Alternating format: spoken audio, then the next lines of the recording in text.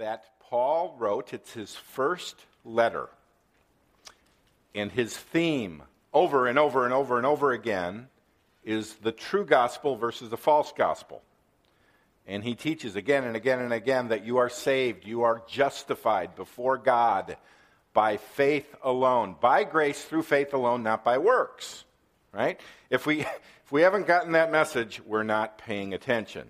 Right? Now, there are always those who, when they hear about the grace of God, that salvation is by grace and through faith alone, not by works, they always get a little nervous, especially if it's been like 3 months of grace, grace, grace. They get a little nervous and they say, Pastor, won't all this talk of grace lead to people misunderstanding the gospel and taking God's message of salvation by grace for granted, or even using it as a justification to sin? Hey, you're saved by faith. I believe in Jesus. Let's sin away. Now, that was that concern is always raised. It was raised in the book of Romans by Paul himself in Romans 3 and Romans 6. He says, hey, if I preach grace, I know you're going to object. People are going to say, shouldn't we sin so that grace will abound?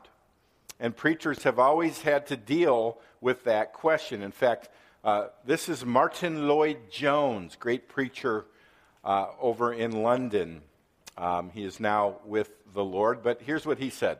There's no better test as to whether a man is really preaching the New Testament gospel of salvation than this, that some people might misunderstand it and misinterpret it to mean that it really amounts to this, that because you're saved by grace alone, it does not matter at all what you do. You can go on sinning as much as you like because it will redound all the more to the glory of grace. That is a very good test of gospel preaching.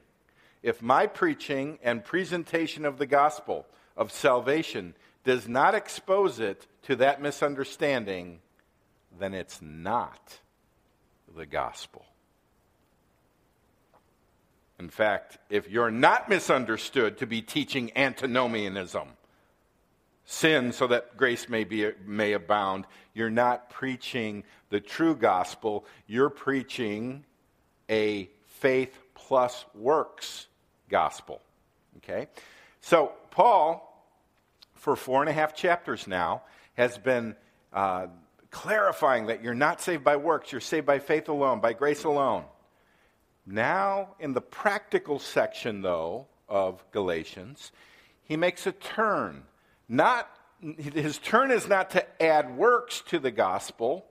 His turn is to say, if you're truly saved and spirit-filled, there will be spirit fruit in your life. So let's take a look at it. Galatians 5. For you were called to freedom, brothers. Freedom from what? Freedom from slavery to the law. All right? You were called to freedom, brothers, only, and here's the turn. The Greek word there could be translated but, in some translations it says that, but only do not use your freedom as an opportunity for the flesh. So right there is the turn, okay? But through love serve one another, for the whole law is fulfilled in one word, you shall love your neighbor as yourself. But if you bite and devour one another, watch out that you are not consumed by one another. But I say, walk by the Spirit, and you will not gratify the desires of the flesh. For the desires of the flesh are against the Spirit, and the desires of the Spirit are against the flesh. For these are opposed to each other, to keep you from doing the things you want to do. But if you are led by the Spirit, you are not under the law. Now the works of the flesh are evident: sexual immorality, impurity, sensuality, idolatry, sorcery, enmity, strife, jealousy, fits of anger, rivalries, dissensions, divisions, envy, drunkenness, orgies, and things like these.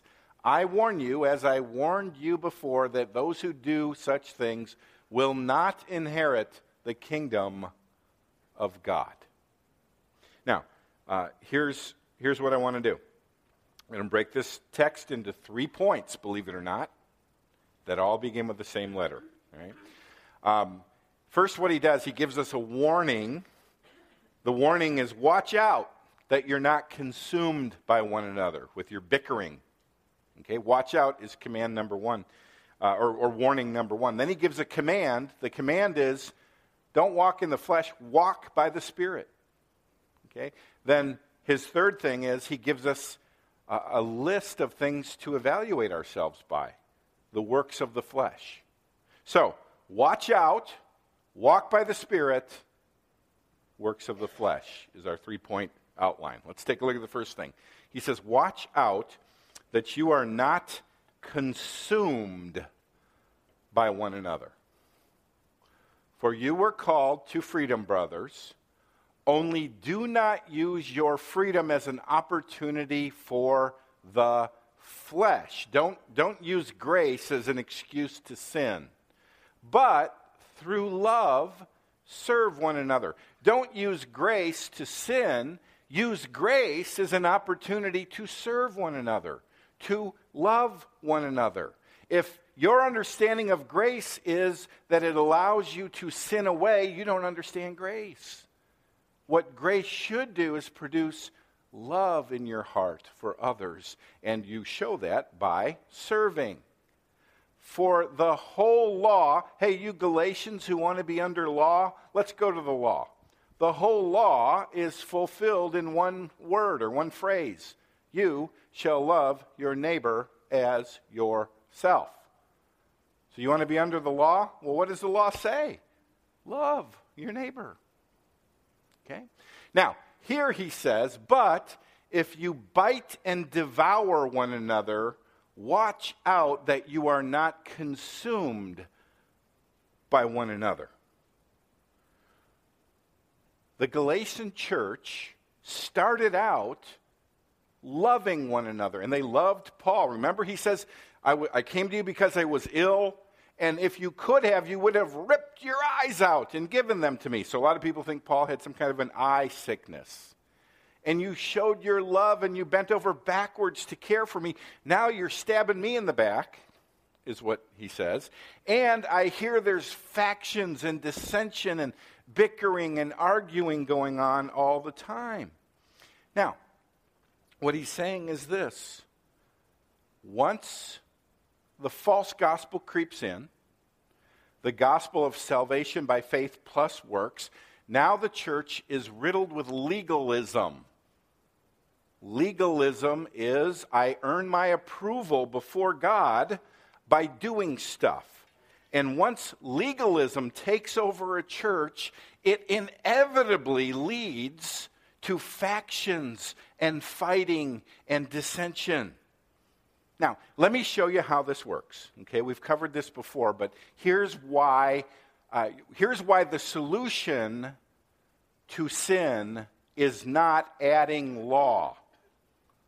In fact, Paul's solution to sin is going over the gospel of grace.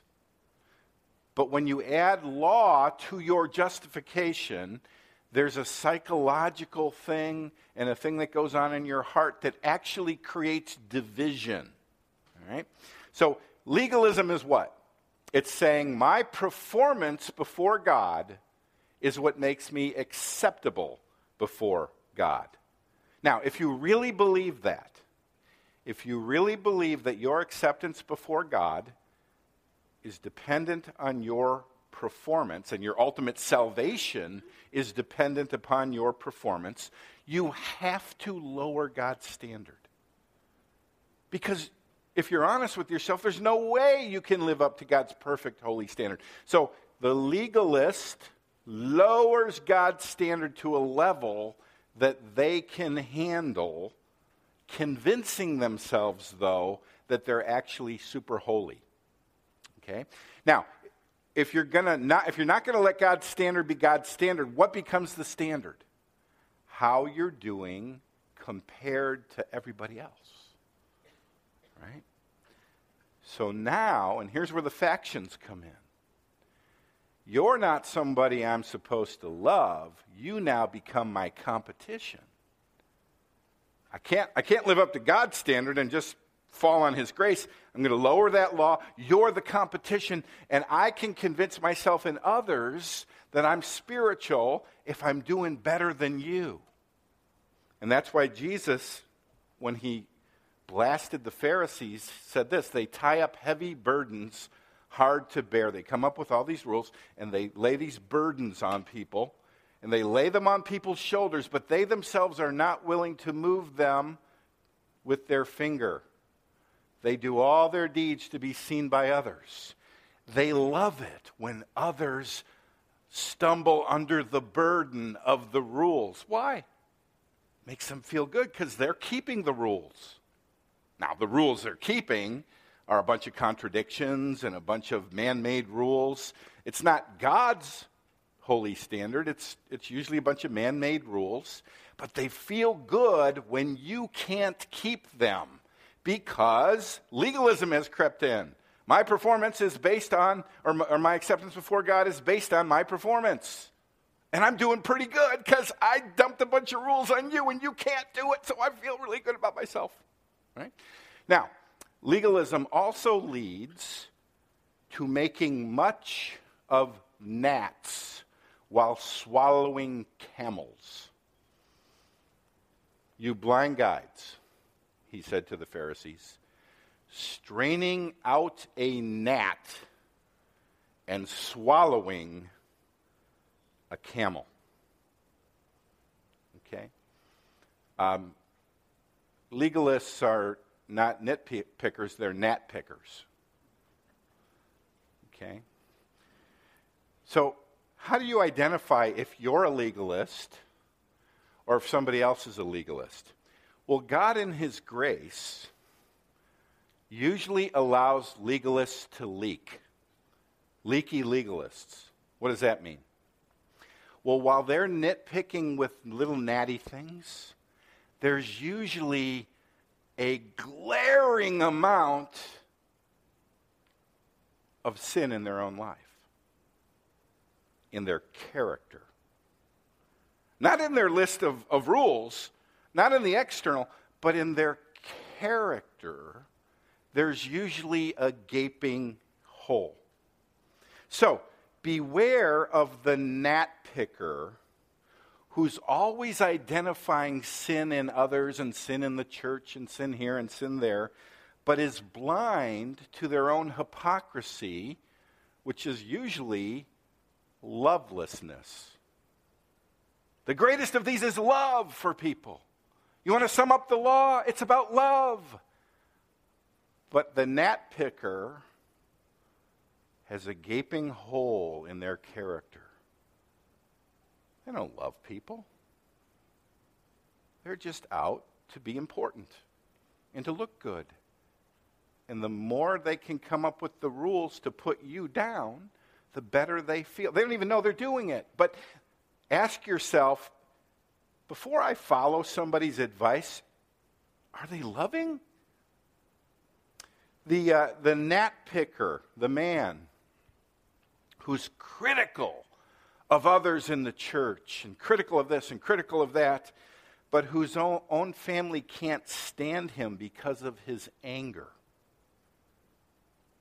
He disqualifies himself as anyone to follow because when you look at the fruit of the Spirit, anger's not one of them.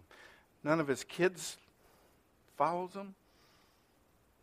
He's just driven by anger, but that anger comes off as holy when he picks gnats.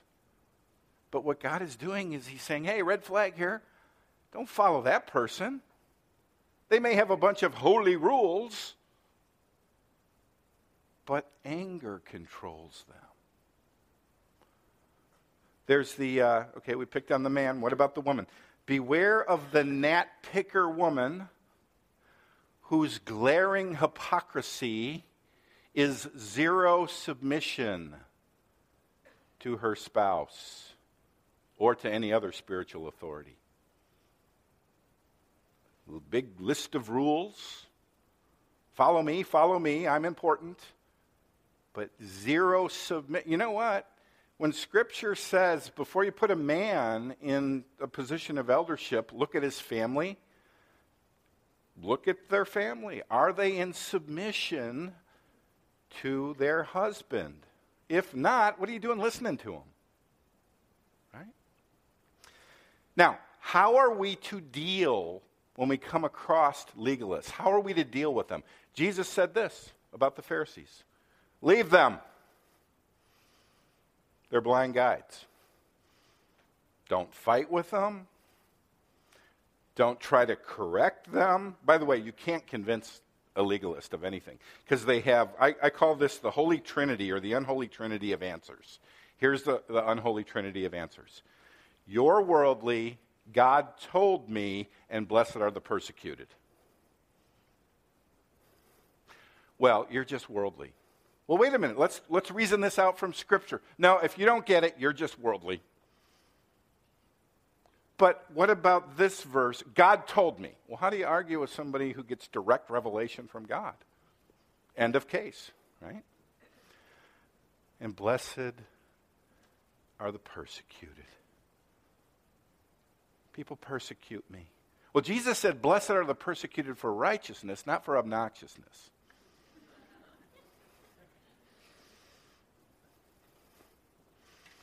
So, point one.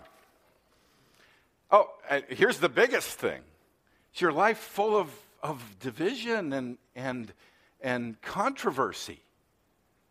Legalism inevitably leads to controversy, and it's not because you're so holy, it's because you like stirring it up. Right? So, point number one, watch out for the legalist. Watch out that you're not him. And one sure sign is division and controversy everywhere you go. But now, in response to that, that's the warning. Now, here's the command. Walk by the Spirit. But I say walk by the Spirit, and you will not gratify the desires of the flesh. For the desires of the flesh are against the Spirit, and the desires of the Spirit are against the flesh. For these are opposed to each other to keep you from doing the things you want to do. Do you detect? My theory is that Paul wrote Galatians. That was his first draft. And then over the years, he refined it, and then he came up with a letter called Romans. Do you detect a little Romans 7 here? Why do I do what I don't want to do, and why do I do what I do, right? For these are opposed to each other to keep you from doing the things you want to do. But if you are led by the Spirit, you're not under the law. And law there doesn't mean there aren't any laws you follow. What the power of the law is you have no power. It's just you and your flesh trying to obey God. You can't do it. But the law is contrasted with the Spirit. So basically what Paul is saying here is when you get saved, the Holy Spirit of God actually takes up residence inside of you. But there's still that unredeemed flesh that he is working on for the rest of your life. And there's this tension between the flesh and the Spirit. And Paul says, walk by the Spirit. Now, what does that mean? Talk about controversy, okay? What does it mean to walk by the Spirit? And I think maybe the best way to explain this is to talk about two extremes that we want to avoid, okay? On the one hand, over here, we've got we'll call this the overly mystical view. Walking by the Spirit, you attain a certain level of spirituality. And you can attain that through, certain books you read and certain people you find. You attain this level where you're just walking by the Spirit. It's a highly mystical thing. And then over here, you get the other extreme. That's the overly mystical view. This is the overly manly view. The Spirit saved you. He gave you a book. Now man up and follow it. Those are extremes. Now, The overly manly view. Let's talk about that first.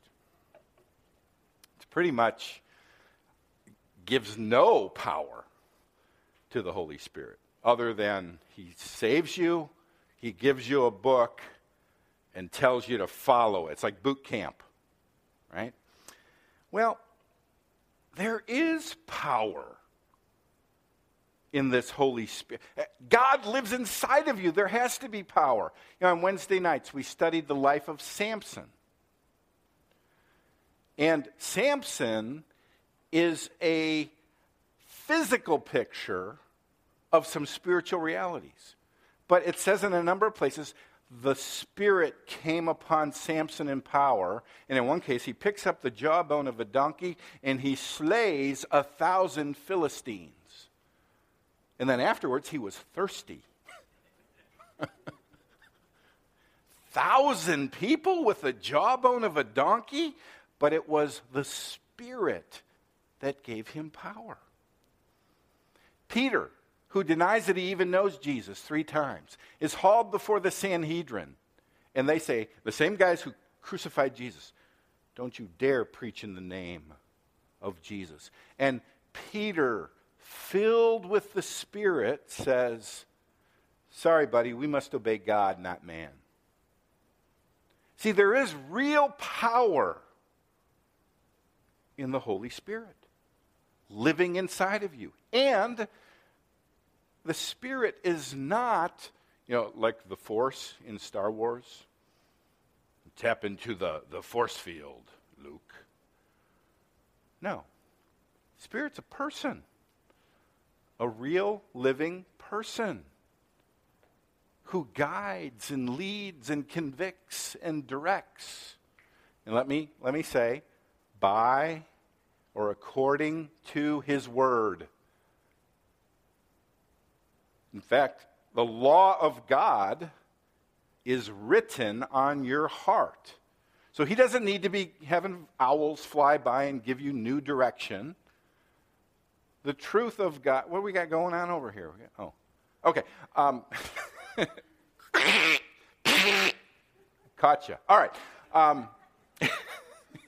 And don't be drinking any water or I'll catch you doing that. So the Holy Spirit is a person, and God's law is written on your heart. And when you go in a direction opposite of that which is God's moral direction, he goes, hey, ho, ho, and convicts you. And he leads you according to his word into truth and into obedience. Okay? So the overly manly view does not give enough credit to the very real power that is available to Christians. Now, on the other hand, don't go over here into Wacky World. Wacky World turns the Christian life into this super mystical view. And you've heard the phrase, let go and let God. If God wants to clean up my sin act, he'll have to do it himself because I'm reclining during my quiet time, waiting for him to pop truth into my mind and to fight sin, but I'm just passive. No. Let me show you some verses that show you how active you need to be. Colossians 1:29, Paul talks about ministry and the struggle that he goes through, and he says, for this I toil, struggling, and the word is agonizomai, from which we get the word agony. I agonize, but with all his energy that he powerfully works within me. So there you've got this picture almost of an athlete agonizing in his struggle to do ministry and to fight sin and to follow Christ. But he's not doing it with his manliness. He's doing it with the power of the Spirit inside of him. So here's the question. Where does man's effort, where does God's power end and man's effort begin? I don't know. But it's God's power being worked out through sweat. Okay? Give you another one. Work out your own salvation with fear and trembling. Doesn't say work for. Saved by grace through faith alone. But I always like to illustrate this verse with Gatorade. There's a Gatorade. It's a free. You drink it in. Now, work it out. Sweat it out. All right? With fear and trembling. For it is God who works in you, both to will and to work for his good pleasure. So there you've got this sweat it out, work it out, full energy, full effort, realizing that you're relying upon the power of God in you. Well, Pastor, you're not making it any easier. Follow the Spirit and sweat it out. Romans 8:13, for if you live according to the flesh, you will die. But if by the Spirit you put to death the deeds of the body, you will live. I've got an extra. That's not inspired here. So how do I know if I'm walking by the Spirit? Those are in my notes. That got in there by mistake. I am not adding to the Word of God. Okay? The old King James says, but if by the Spirit you mortify the deeds of the body. You know what mortify means? Murder. There's this picture of by the power of the Spirit, you murder, kill, stab to death. Little effort involved. So it's not this totally passive, oh, I've attained nirvana in the... No, you sweat it out. But it's not you alone, it's the power of the Holy Spirit in you, giving you the determination, the Word of God, the ability to fight sin. And that Holy Spirit is producing in you fruit. But it's not law, where you just say, in my own effort, I'm going to do... No, it's the Holy Spirit leading, guiding, directing, and it's you following his lead. Okay? Now, you say, I don't know that I have... I don't know that I have the real solution here of what it means to walk in the Spirit. That's because many people equate walking in the Spirit with feeling something. With an emotion, with a feeling, with a state of being. Do you know what Paul gives us to determine whether we're walking in the Spirit? He gives us the fruit of the Spirit. Again, it's more the character that's being produced than a bunch of buttons that you push. Okay? Now, here's what he does. In the first part that we're going to look at today, he gives us the works of the flesh. These are the things that characterize the non-saved person. And then in days ahead, we're going to look at the work or the fruit of the Spirit. If you're walking by the Spirit, your life should be characterized by love, joy, peace, patience, goodness, kindness. And we're actually going to look at each of those fruit in days ahead. Okay? But first, he says, here's a way to know whether you're walking in the Spirit or not. Here's a list of works of the flesh. And so let's take a look at the works of the flesh. And he says, now the works of the flesh are evident. By the way, you know what that tells me? When we argue with people over whether abortion is right or wrong, or homosexuality is right or wrong, or living together outside of marriage is right or wrong, or they know. You know, the law of God is not only written on the heart of the Christian, it's written on the heart of the non-believer, according to Romans. The works of the flesh are rather evident, rather obvious. Now, what are they? Well, he goes on to give 3 categories. Sexual sins, religious sins, and social sins. Okay? Sexual sins, religious sins, and social sins. Here are sexual sins. He says, The works of the flesh are evident. Sexual immorality. What's that? Sex outside of the covenant of marriage. Now you fill in the blank, whether it's living together before you're married, homosexual activity, a life immersed in pornography, that's sexual immorality. And then he says impurity, and that word basically comes to mean the same as sexual immorality. And sensuality, and that's just a life driven by sex. Okay? Sexual sins are works of the flesh. Now, in 1 Corinthians 6:9, he's even more explicit. Or do you not know that the unrighteous will not inherit the kingdom of God? By the way, if you live this way, you're going to hell. Wait, I thought you're saved by faith. You are saved by faith alone, not by works. But if you live this way, you don't have faith.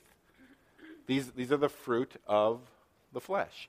Do not be deceived, neither the sexually immoral, nor idolaters, nor adulterers, nor men who practice homosexuality. So just in case you're wondering, by the way, do you know how many states now? In 10 years, in 2004, how many states allowed for gay marriage? Do you know? 1. Massachusetts. How many now have legalized gay marriage? All the blue ones there. 35 states. In 10 years. We are seeing a massive moral change in the world and in this country. In 10 years.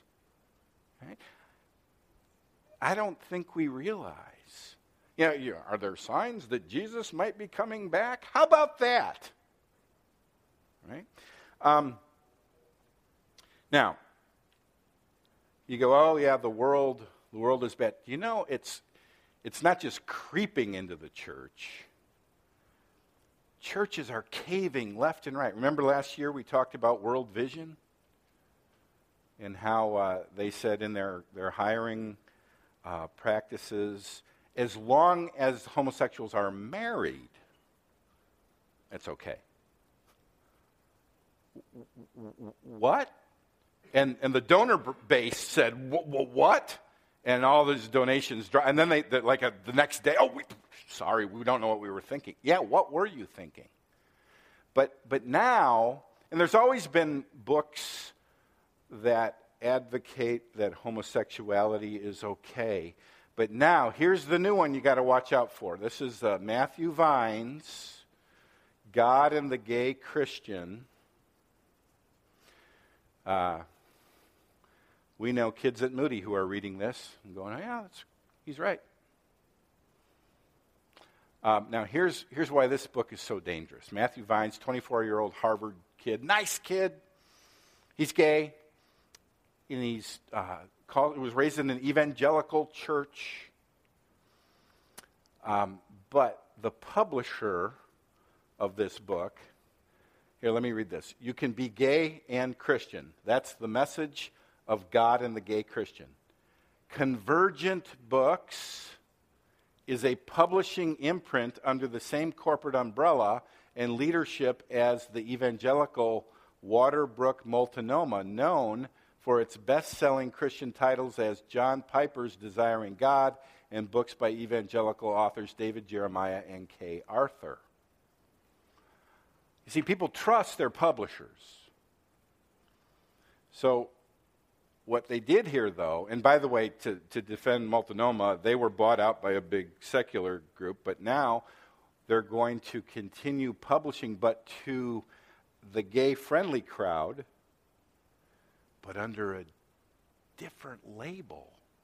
So you can keep selling to the evangelical conservative crowd books by Piper and Kay Arthur, but over here, it's purely market share. It's like the same publisher saying, here are books that are pro-abortion and here are books that are anti-abortion, and we'll just take the profits. Okay?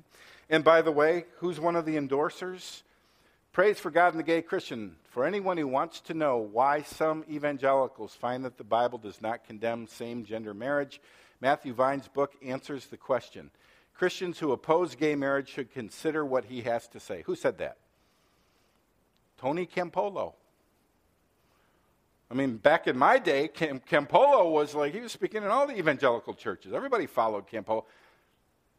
Now, if you read it carefully, he's not necessarily saying I agree with it. He's just saying, if you want to know what certain people think, you ought to read this, okay? So, yeah, but if you have to be that clever that you can endorse a book without really endorsing a book. So there's a lot of scoundrelness going on here. But we are in a day and age when it's going to come to Valley Brook, when if we don't embrace gay marriage, there will be a price to pay. And I hope you visit me in jail. Okay? All right, so you go, oh, wow. That was just a little rabbit trail.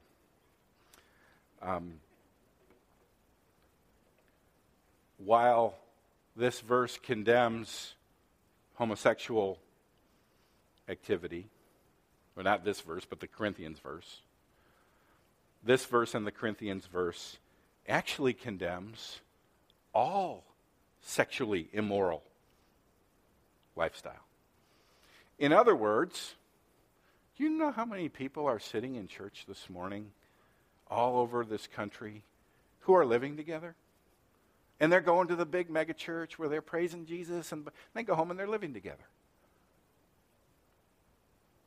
Do you know how many people are immersed in a lifestyle of pornography, but this morning they're praising Jesus? And what this verse is saying is this. Do you not know that the unrighteous will not inherit the kingdom of God? Do not be deceived. If you're living in sexual immorality and you think you're a Christian, you are deceived. You're not a Christian. You're going to hell.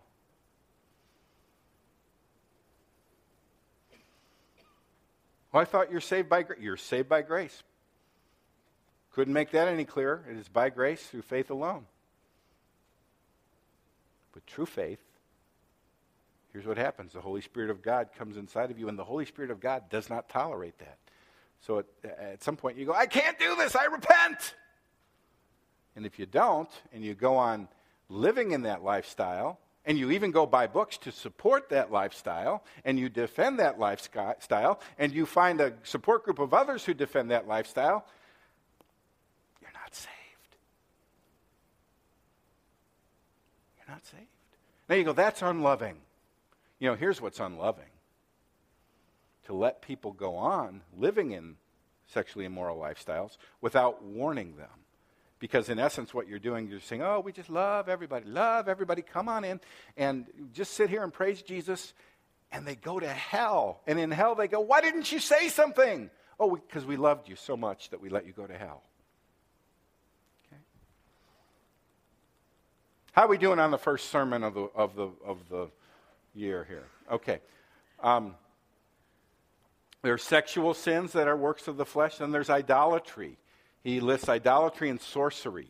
Okay, sorcery is basically using religious things to control the world.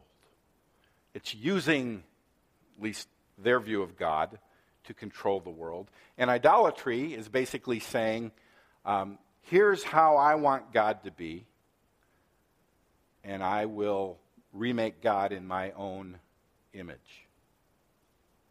Okay? Now you go, well, I'm not an idolater. I don't have a little statue in my house that I bow down to. And I always like to point out that idolatry is not just metal, it's mental.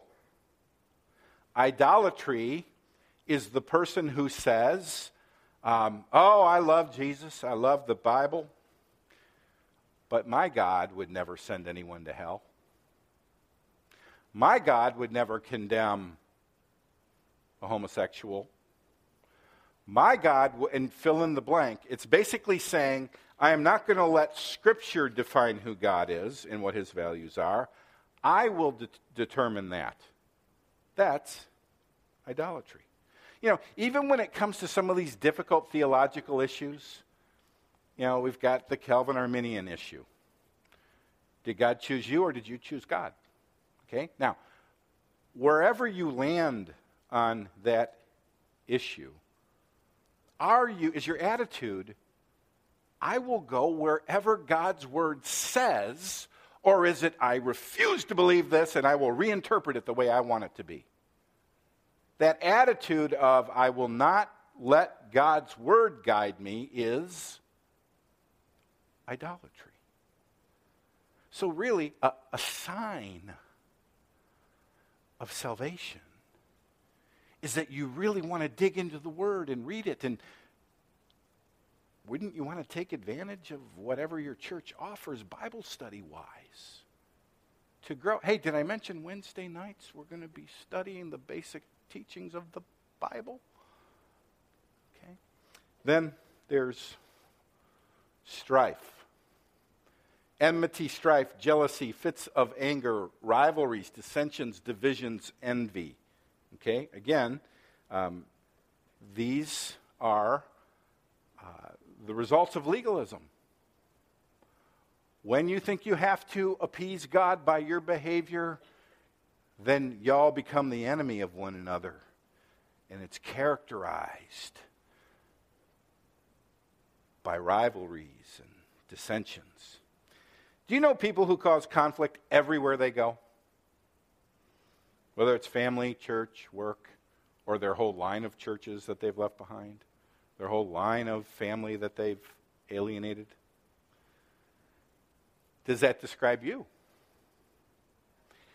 Do you really believe it's everyone else and not you?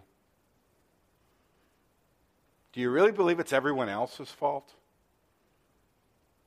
And there's not something in you that's just creating relational division everywhere you go? If that describes you, you are no more saved than the person living in sexual sin. You can't live like this and have the Holy Spirit of God living inside of you at the same time.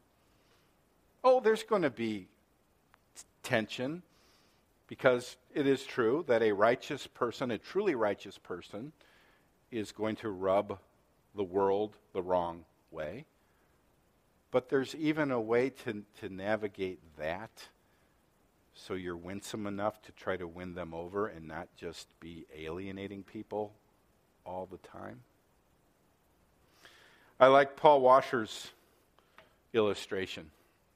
He says, if I were preaching and I told you, by the way, on the way to church today, I was run over by a semi. He says, would you believe me? No. Because when you're hit by a semi, it alters your face, right? It alters your life. Can you really have been hit by the semi of salvation? The truck of the Holy Spirit of God, God himself, coming into your life, and your life is no different now? Don't fool yourself. Okay? Then Paul throws in some bonus ones here. Drunkenness, orgies, and things like these. So fill in the blank there. I hope there's not a whole lot of orgies going on. Now, drunkenness, let me say this. I know some of you struggle. But realize, Scripture doesn't call it a disease. Every form of therapy calls it a disease. Scripture calls it a sin. And I think until you realize it's a sin, that it's an offense to God, you're not going to get a handle on it. Are you repenting of your sin of drunkenness? Okay? And it may require every ounce of sweat and blood and tears to fight it in the power of the Holy Spirit. But let's at least call it for what it is. Now, Paul says this, I warned you, as I warned you before, that those who do such things will not inherit the kingdom of God. You go, is there any hope? There is hope. Here's the Corinthians passage. Or do you not know that the unrighteous will not inherit the kingdom of God? There it is again. Do not be deceived, neither the sexually immoral, nor idolaters, nor adulterers, nor men who practice homosexuality, nor thieves, nor the greedy, nor drunkards, nor revilers, nor swindlers will inherit the kingdom of God. And such, here's your hope, were some of you. But you were washed, you were sanctified, you were justified in the name of the Lord Jesus Christ and by the Spirit of our God. You know, when people say, you Christians who believe that homosexuals can come out of that lifestyle, all our statistics say that that cannot be. And I say, such were some of you. Give me a documented case study of people who have come out of that lifestyle. Such were some of the Corinthians. What are you going to go by? The heavily biased statistics of the secular world, or such were some of you. And that were applies to other sexual sins and relational sins and addictions. Okay? I want to be careful. We're not talking about perfection, but we are talking about a new direction. In days ahead, we're going to talk about the fruit of the Spirit. But here's what I want you to leave with. You don't change by trying harder under the law. Fruit grows from the root. Have you ever come before Jesus and said, dig up my roots? I'm letting go. Change my roots. Change my heart. I trust you and you alone to save me. I've had 1 foot in and 1 foot out. Dig it up. Cut out my bad roots. Give me a new heart. Change my life. Would you pray with me?